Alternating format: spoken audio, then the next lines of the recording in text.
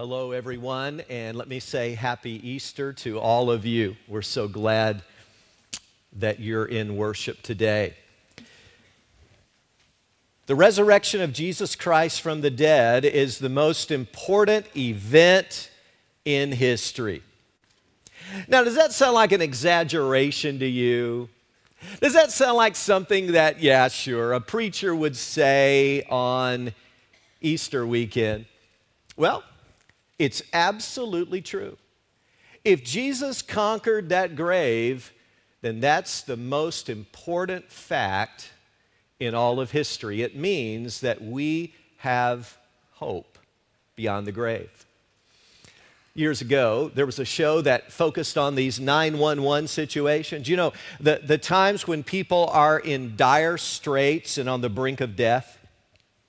And one particular show showed three amateur cave explorers who had maneuvered into the far recesses of a cave. What they didn't know is that a flash flood was happening outside. It was raining so hard, it was disastrous, and their cave began to flood as well. The water was rising rapidly, and they found a little ledge that they could get up on to try to get away from the rising current.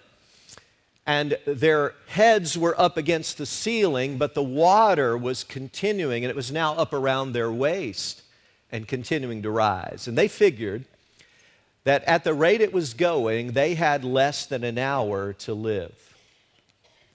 Well, the strongest swimmer among them said, "There's got to be a way out of here, and I'm going to find it." So he dived beneath the water and began searching. He found a passageway and started following it, even though he didn't know how long it was. And about 20 feet on the other side, he came out of the water into a larger cavern where he knew that he and his friends would be safe. Well, he waited for several minutes to try to catch his breath, and then he plunged back beneath the water and crawled and swam his way back to his friends, and then he burst up out of the water with the news. Now, when their friend came back out of the water after several minutes, that was the greatest news they could possibly receive. In fact, when he came back after several minutes' absence, it was proof that there was a way of escape and there was hope. That was more important than the score of the ball game the evening before, more important than the rising or falling of the stock market. That was the greatest news that these desperate explorers could receive. Now, friends, the resurrection of Jesus Christ provides that kind of hope for us. The longer we live, the more we realize that our time is slipping away. Nobody gets out of this world alive. 1 out of every 1 person dies. But Jesus died on the cross. He was buried, and suddenly he burst forth from the grave, demonstrating for us that there is hope for survival. He's the only one who ever said, "I'm the resurrection and the life. He who believes in me will live, even though he dies." And the fact that Jesus Christ defeated death is the most important fact of history. Josh McDowell is a popular Christian apologist. He's written dozens of books, and he's been defending the Christian faith for decades. McDowell said, after over 700 hours of concentrated study about the resurrection of Jesus, he has determined that the resurrection of Jesus Christ is the most cruel, heartless hoax ever foisted on the minds of men, or it's the most fantastic fact of history. When we leave here today, I hope you'll leave believing that it is the most fantastic fact of history. Now, to accomplish that, I want us to look at some of the people that Jesus appeared to immediately after his resurrection. If you have a Bible of your own or a portable device that you use to look at Scripture, I would invite you to find John chapter 20 right now. That's where we're going to start. And you can just leave it open. We're going to be looking at several verses in John. John chapter 20 is the text. I want us to see three of the people or groups of people that Jesus appeared to after his resurrection. The first appearance was to a woman named Mary Magdalene. You might say that Mary's response was feeling. Feeling is believing. Now, try to put yourself in Mary's sandals that first Easter Sunday morning. You see, Jesus had changed her life. Mark's gospel tells us that Jesus had cast 7 demons out of Mary. Now, some people believe that Mary, before she met Jesus, had been a prostitute. I think that probably comes more from Jesus Christ Superstar, the play and the movie, than it does from anything else, because it's certainly not in the Bible. But we do know from Scripture that she had been tormented by demons, and Jesus had set her free. He had forgiven all of her sin. He had adopted her into God's family. He was literally changing Mary's life from the inside out. And so she was crushed when Christ was crucified. Verse 1 reads, "On the first day of the week, while it was still dark, Mary Magdalene went to the tomb and saw that the stone had been removed from the entrance." Now, she had brought some spices and perhaps flowers to decorate the grave, but she was shocked to see that the body was missing. We read on in verse 2, "So she came running to Simon Peter and the other disciple, the one Jesus loved, and said, 'They have taken the Lord out of the tomb, and we don't know where they've put him.'" And the story goes on with Simon and John running to the tomb to investigate, seeing the empty tomb, and then heading on their way back to Jerusalem. Let's pick the story up again down in verse 10. Verse 10. "Then the disciples went back to their homes, but Mary stood outside the tomb crying. As she wept, she bent over to look into the tomb and saw 2 angels in white seated where Jesus' body had been, one at the head and the other at the foot. They asked her, 'Woman, why are you crying?' 'They've taken my Lord away,' she said, 'and I don't know where they've put him.' At this, she turned around and saw Jesus standing there, but she did not realize that it was Jesus." Now let's push pause right there on the story. We'll return in a moment. You know, folks, the Bible just doesn't read like a lie. Let me explain what I mean by that. If men in the first century had been just creating this story for their own selfish purposes, they would have never in a million years had Jesus' first appearance be to a woman. Because in that particular culture at that time, a woman's testimony wasn't even credible in a court of law. No. If they were making this story up, they would have certainly had Jesus appear to Simon Peter first, or maybe James, one of the early leaders in the church, or maybe the entire Jewish Sanhedrin, just for emphasis. But the real story, the way it really happened in space and time, is that Jesus appeared first to a woman, and she didn't even recognize it. She thought he was the gardener. Maybe her weeping had sort of blinded her eyes a bit. Maybe Jesus concealed his identity temporarily. We don't know. But then he spoke her name, and she immediately did an emotional somersault. She whipped around and ecstatically shouted, "Rabbi," and she was understandably thrilled. Her heart leapt into her throat. She began to grab him and held on. This was her Lord, the one who had changed her life. Finally, Jesus said, "Stop holding on, Mary. I've got a job to do, and so do you. I want you to go back and tell my disciples what has happened."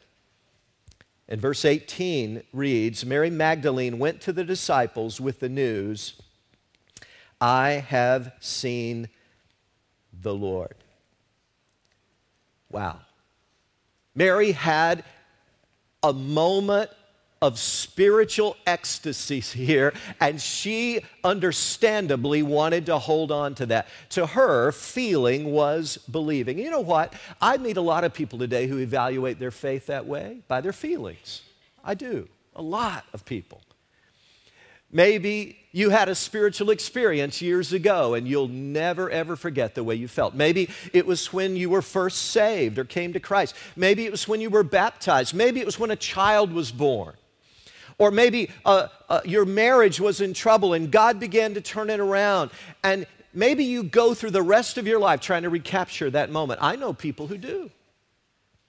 I know folks who had such a profound experience years ago, and it was such an emotional high that they go to conference after conference, church meeting after church meeting, camp after camp, trying to get that old feeling back. And I get it.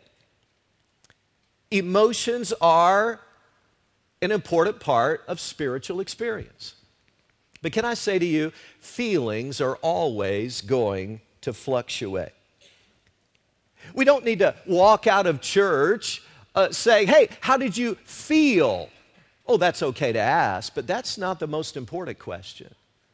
The most important question is, did I engage with the Lord? Did I hear this truth? Did I speak the truth? And did I have a dynamic experience with God, regardless of the way I felt emotionally? God never intended the Christian life to be one continuous high, one continuous mount of transfiguration. Eventually, we've got to go down to the valley as well. Less than 2 weeks ago, on Monday night, April the 3rd, the University of North Carolina won another men's basketball championship by beating a wonderful Gonzaga team. Now, if you're a Tar Heel fan, like many people in our church are, you probably were slapping high fives. You were probably whooping it up, laughing, celebrating as the victory was won. And I don't blame you. You deserve it.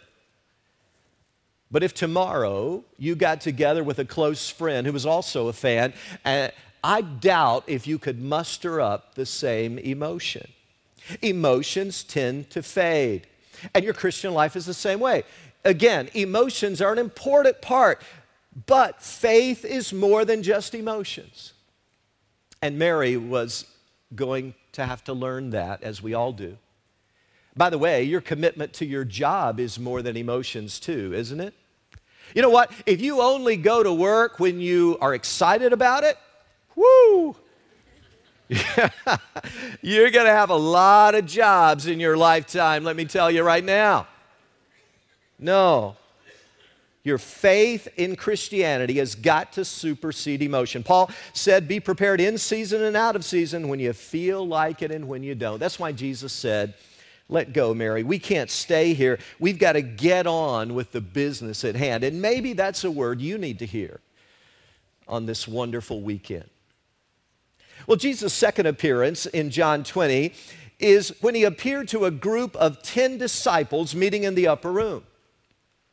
And their response, you might say, was seeing. Seeing is believing.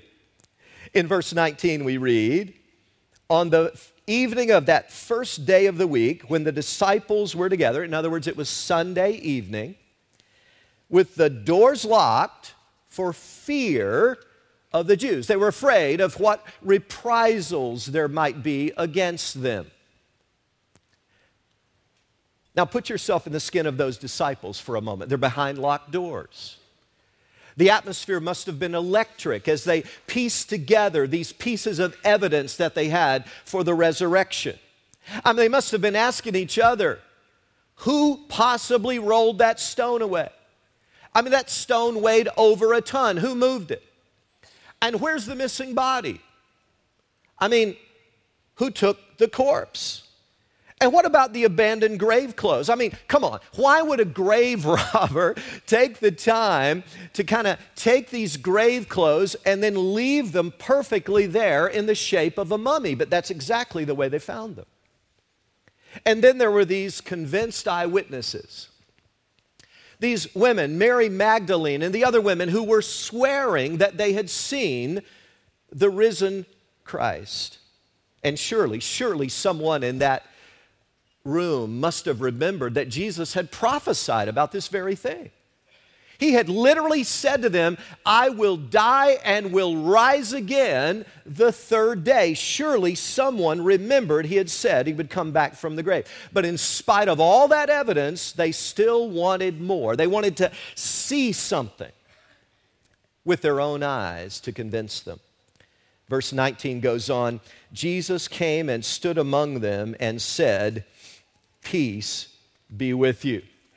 Don't you know that goosebumps jumped out on their arms? I mean, think about it. Without unlocking or opening the door, he just appeared in their midst. By the way, the Bible says that our resurrected bodies are going to be like his. In other words, when we are raised one day and receive a glorified body, it will have that same ability to penetrate the walls of a room.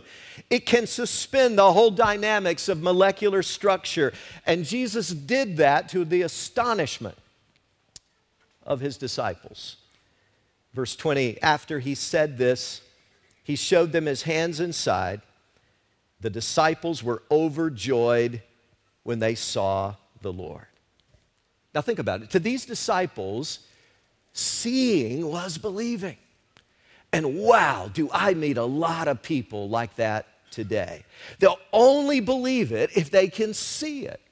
Do you remember years ago when there was aggressive space exploration going on, and that first Russian cosmonaut went up into outer space? His name was Titov, and he came back after that journey, and he boasted. Remember, the official position of his country was atheism. And so he came back right on cue and boasted, I have been to outer space and I did not see God. W.A. Criswell, a Baptist preacher in Texas at the time, said, if he'd have stepped out of that space capsule, he would have seen God. I'll tell you right now. Yeah. And some people are like that. They're not satisfied unless they can see evidence beyond the evidence of Scripture. They want to see Noah's Ark, then I'll believe. They want to see computer evidence for Joshua's lost day. They want to have an out-of-body experience. They want to see a miracle, then I'll be convinced. Is that you? I believe that God has given us plenty of evidence to believe, but sometimes we just want to insist on more. We want to see something with our own eyes. That's the way these disciples were. One of the most convincing things to me today, in spite of all the other evidence biblically and so on, in spite of all the archaeological evidence that has confirmed the accuracy of Scripture, in spite of all the fulfilled prophecies that has also bolstered our faith in the Word of God, one of the most convincing things to me is changed lives. By the way, in case you don't know, sitting all around you today are dozens and dozens and dozens of people, and many of them, their lives have been dramatically changed by Jesus Christ. Let me ask you a question. Who's changing lives like that if Jesus isn't alive? Oh, he's changing my life. And people all around you could give that same testimony. Hebrews tells us that faith is being sure of what you hope for and certain of what you do not see. But there's a third distinct appearance of Jesus that John records that I want us to look at.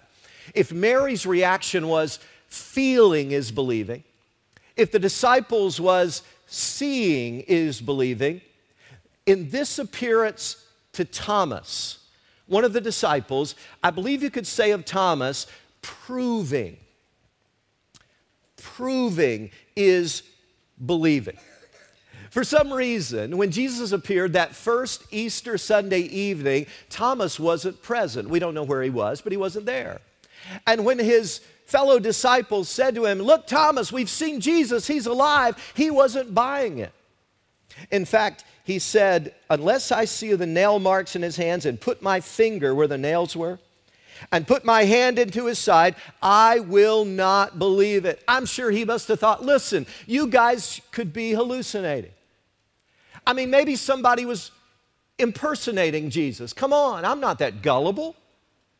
I'm not going to believe that easily. I don't know about you guys. Maybe you've been smoking that medical marijuana again. I don't know. Maybe you've been eating those hallucinogenic mushrooms. They'll give you weird experiences. He just wasn't going to believe it. I need some proof, he said. I'm impressed by how Jesus dealt with Thomas. He just waited a week. Hey, let me ask you a personal question. Maybe you have a friend or a family member who doesn't believe. How do you respond? Do you hit the panic button? Do you start cramming reasons down their throat why they must believe? Listen. Every thinking person in this world is going to go through periods of doubt. We need to be aware of that. Don't panic. Jesus just let Thomas grind it out alone for 7 days. And then in verse 26, we read what happened a week later. A week later, his disciples were in the house again, and Thomas was with them. Though the doors were locked, Jesus came and stood among them and said, "Peace be with you." I'm really glad he's saying peace be with you every time, or otherwise they'd be scared out of their minds, don't you know? So he tries to calm them down every time. Then he said to Thomas, "Put your finger here. See my hands. Reach out your hand and put it into my side. Stop doubting and believe." Wow, that's impressive. He didn't attack Thomas' character. He didn't chide or chastise him for doubting. He just put the undeniable proof in front of him. And then Thomas humbly confessed, "My Lord and my God." I am confident. I am confident there are people here today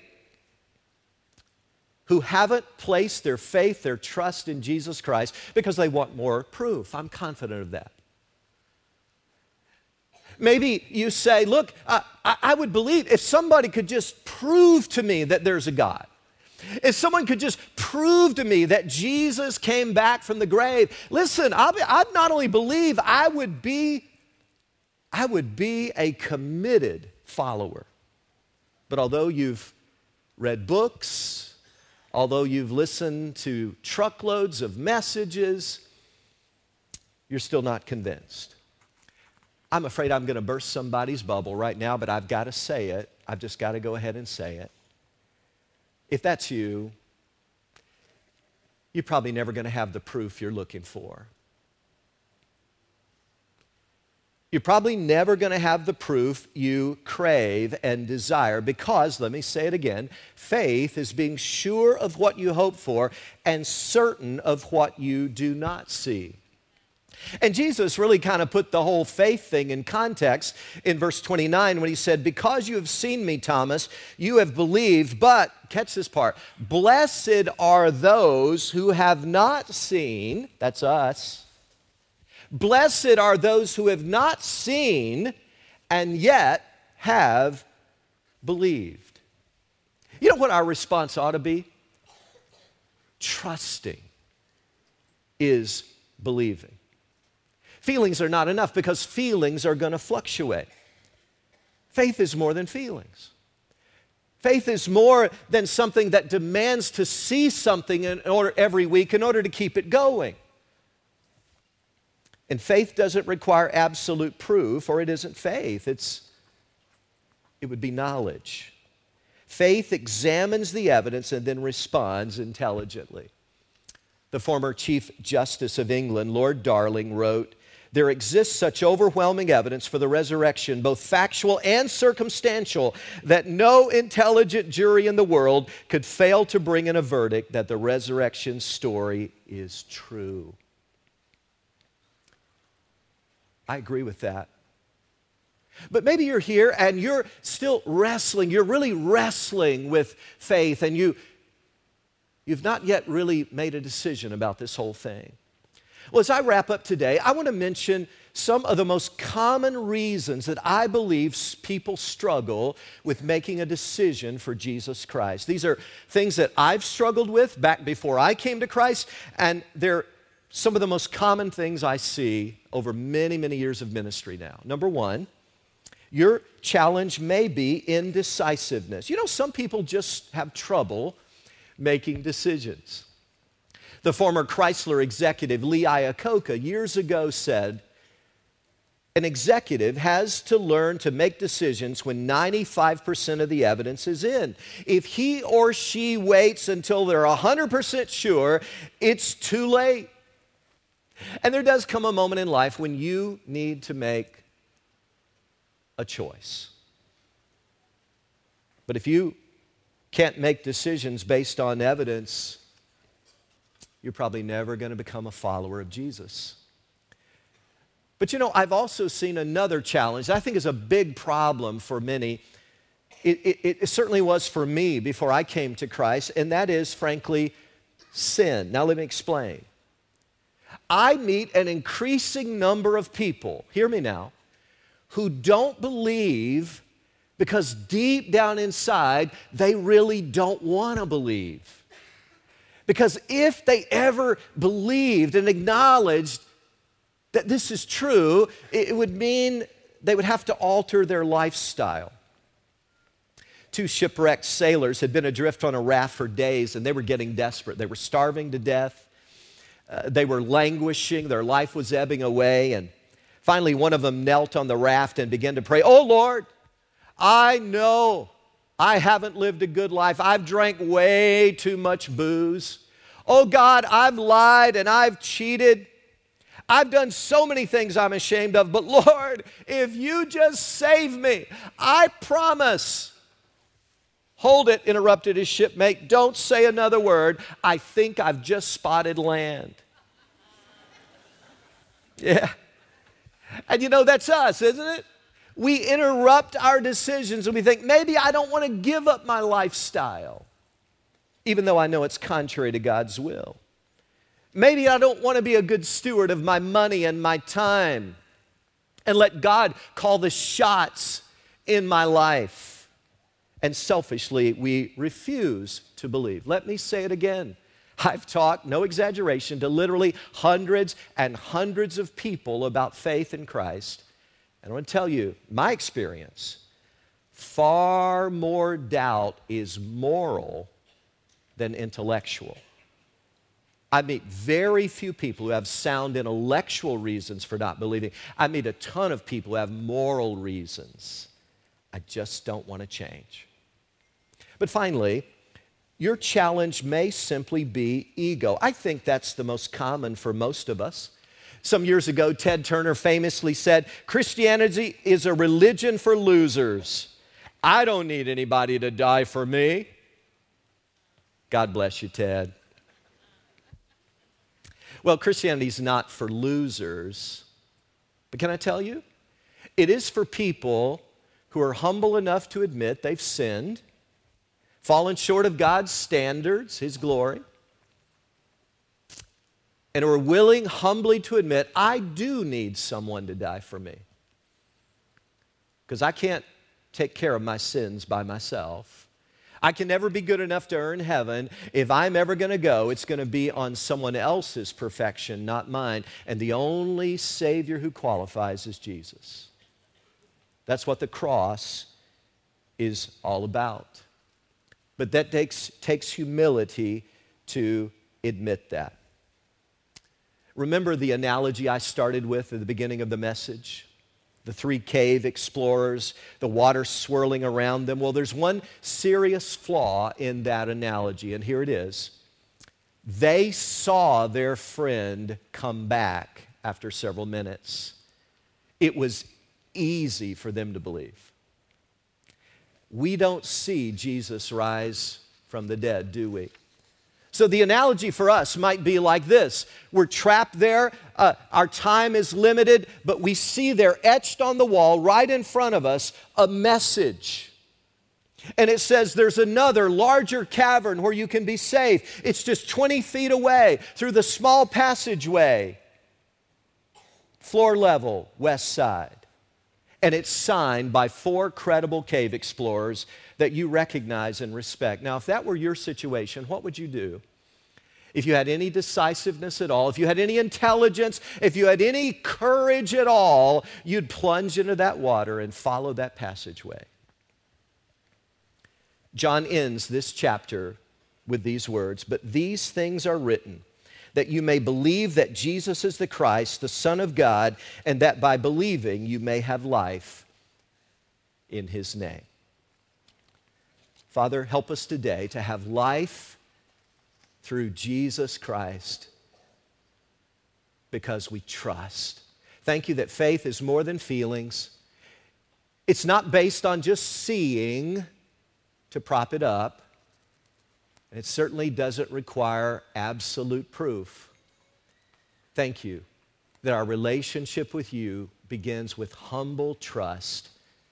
And may that be our choice today. In Jesus' name, amen.